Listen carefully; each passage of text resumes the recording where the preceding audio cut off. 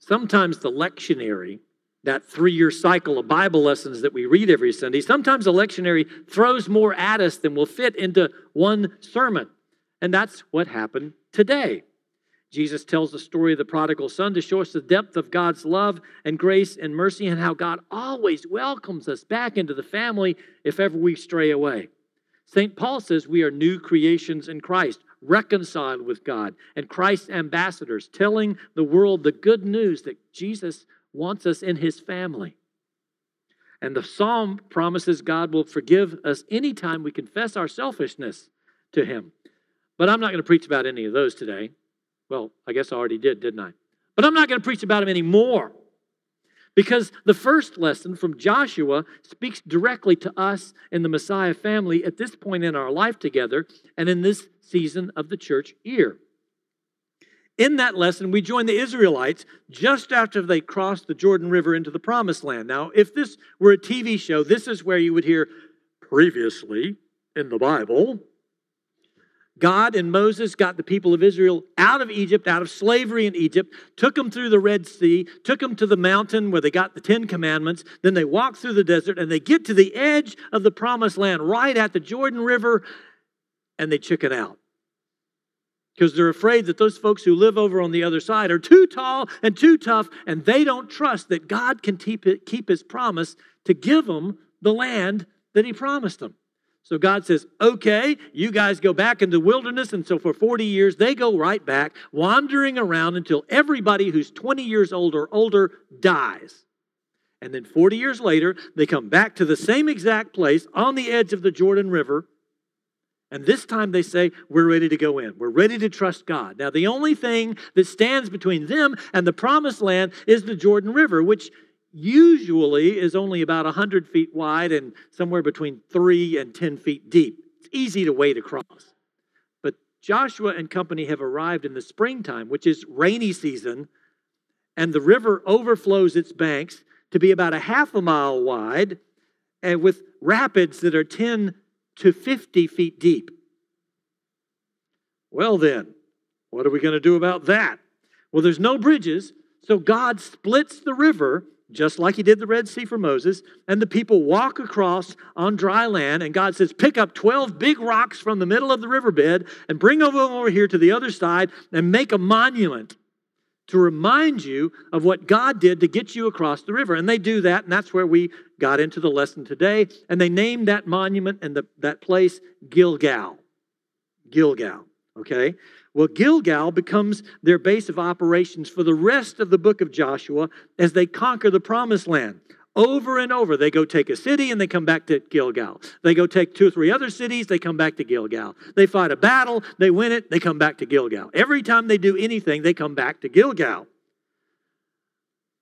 Gilgal is the reminder that God loves them, that God is with them, that God will take care of them, that God is trustworthy and got them across the Jordan River. And if he can do that, he can deal with whatever they have to face today or tomorrow or the next day. Well, just as God gave his people back then a Gilgal, he does the same thing for us, his people, today. We've got one next door. Our church building is a reminder that God has taken care of this parish family for going on 69 years. In 1953, our Messiah ancestors weren't really sure they could pull it off, but in faith built the front part of the church. Now, where the choir is, the altar was where the choir is now, and the prayer chapel was the door that went to outside. Okay? But they prayed, and God provided. In 1985, and some of you were here at that point, we decided to bust out the side wall of the church and add the place where people sit now because we were going to get ready for growth because God was bringing new people. And if you've come here since 1985, we built that for you. Aren't you glad? Okay. Well, back then, a large portion of the congregation were in the citrus business. Well, right before construction was supposed to start, there was a killing freeze that wiped out all the citrus crop for that year. And that citrus crop was what was going to pay for a large part of the construction. But they prayed and they trusted God, and God provided, and they built it, and God paid for it. Well, we're sitting in another Gilgal right now. 12 years ago, when we were building this part of the campus, delays and changes mandated by the city of Winter Garden and the St. Johns River Water Management District added an extra $700,000 to our expected expenses. $700,000 that we didn't have, but that we needed to complete the project. Well, we prayed, and God gave us an extra $100,000 a month for 7 months and covered that gap. Today, this building is still a monthly reminder that God is with us to provide, because He gives us what we need every month to pay the mortgage. Now, on top of the physical facility that we have, we've got story after story of ways that the Messiah has moved and saved and protected and provided and healed and preserved the precious people in this parish family. Now, God has given us these Gilgals together to remind us that He's going to take good care of us together. But God also gives us Gilgals in our personal lives and in our own families. So what's a Gilgal in your life? Take a moment and on the sermon notes page, pull that out, and there's this question there. What's a Gilgal in your life? A time that God showed Himself, answered a prayer, healed, protected, or provided for someone you know or for you. Go ahead and pull those out and let's answer that. Take a moment and let's answer that question.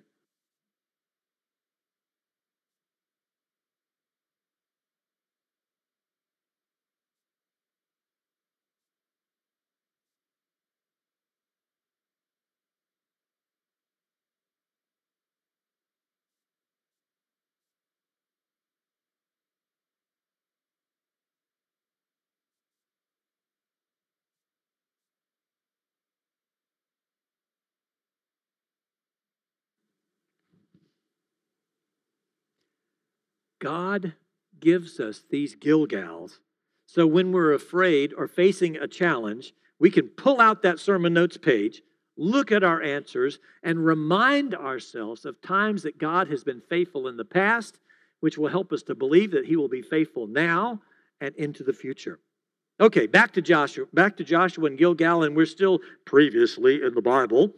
They take the 12 stones from the middle of the riverbed, they make the monument, and then before they go to conquer the rest of the promised land, God says, I want you to circumcise all your guys. Now, circumcision, and parents and grandparents, please tell your children what circumcision is, especially your daughters, so I don't have to draw embarrassing pictures. Okay? Circumcision was the sacramental sign of God's covenant with Israel, and every Jewish male was circumcised at 8 days old. It's a lifelong reminder that he's in a special relationship with God. Circumcision was a symbolic way of purifying the man by cutting away a part of his body that collects dirt and filth, a part that serves no real purpose, a part that he's better off without.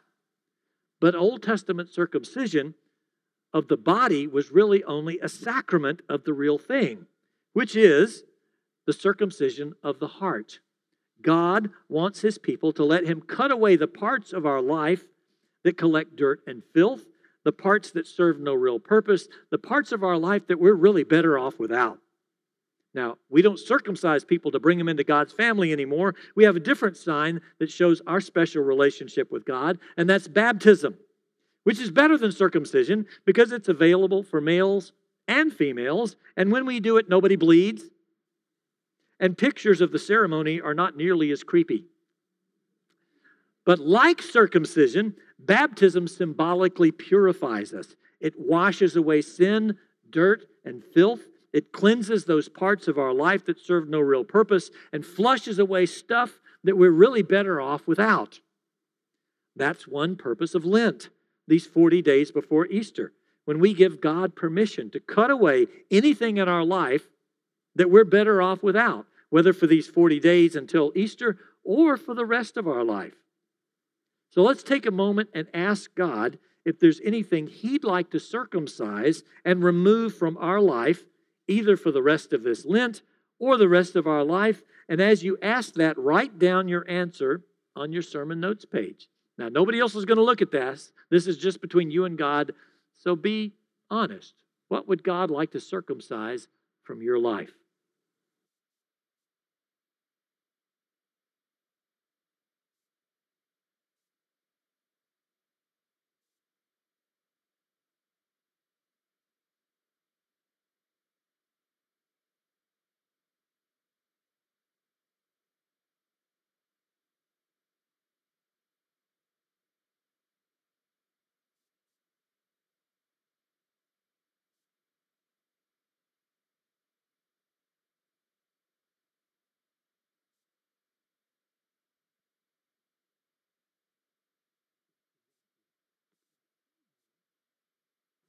Back to Joshua. Somehow Moses and company forgot and neglected to circumcise all the little baby boys while they were in the 40 years in the wilderness. So God says, now's time to do that. And they do it. And Joshua records, they waited in the camp until they were healed. Now that is a remarkable understatement. They had no choice but to wait. Baby boys bounce back pretty quickly from circumcision, but that little surgical snip wipes out adult males for a couple of weeks with fever and weakness and lots of pain. Remember, back in Joshua's time, they didn't have anesthetic, they didn't have Tylenol, they didn't have ibuprofen, they didn't even have bullets to bite. There's a story back in Genesis when two of Jacob's sons trick a whole town into circumcising all the men in the town, and while they are disabled and immobilized by pain, those two sons go and kill everybody in town because nobody could get up and do anything about it. So here's the situation with Joshua. The Jordan River is at flood stage behind them. They can't go back. And all the enemies in the world are in front of them. So they don't want to go forward. And all of their men are immobilized for 2 weeks while they heal. Now, wouldn't it have been smarter for God to tell them to take care of this little covenantal detail before they cross the river instead of afterwards? I mean, why would God wait until they're trapped to make this commandment? Because God is able to take care of his people. And when God tells somebody to do something, excuse me, and they obey, no matter how impossible it looks, God is always there to do whatever it takes to make it happen. God will provide, God will protect, God will preserve. And those Israelites were safer in their weakness than they would have been at full strength, because God was their strength and the Lord was their sword. We're in that same sort of situation right now here in our parish family. Now, we haven't circumcised anybody recently, and we're not going to, but we have hired staff and built a building and are providing for the Alexander family because the vestry and I believe that God called us to do that to fulfill our role in changing the world with Jesus, one child, one person, one family in our community. But our monthly income has not paid for all of that for several years. Now, God gave us a whole bunch of extra money several years back, and that's what's covering our deficit now. But if our income continues the way it is now for the rest of this year, next year, we're going to have to lay off some staff. Now, as a parish family, we have the Jordan River behind us at flood stage. We really can't go back to having only a rector and a parish administrator and a part-time musician. That will not work for us. And in front of us is this financial enemy.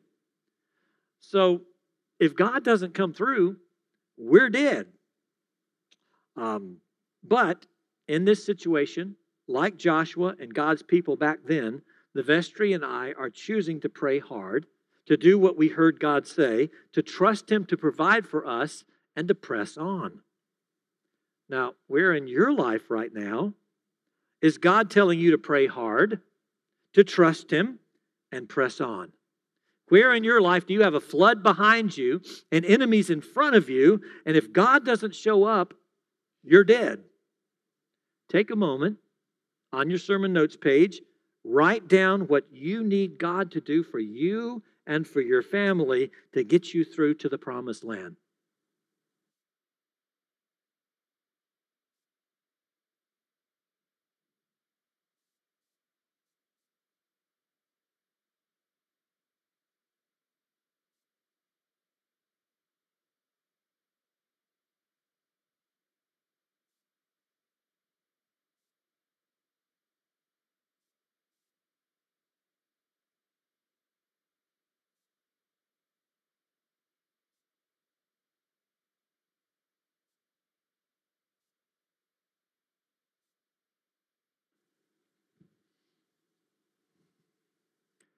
all of us, from time to time, face challenges that are difficult or impossible.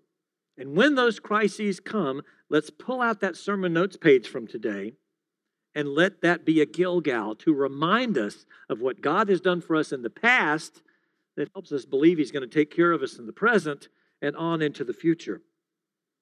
When God calls us to circumcise part of our hearts or our minds or our behavior, let's say yes and let Him cut away what doesn't belong in our life, starting with what we wrote today on our sermon notes page. And when God calls us into circumstances that look impossible, with floods behind us and enemies in front of us, let's listen for God's call and follow Him closely, because just beyond that impossible place is the promised land that God has for each of us.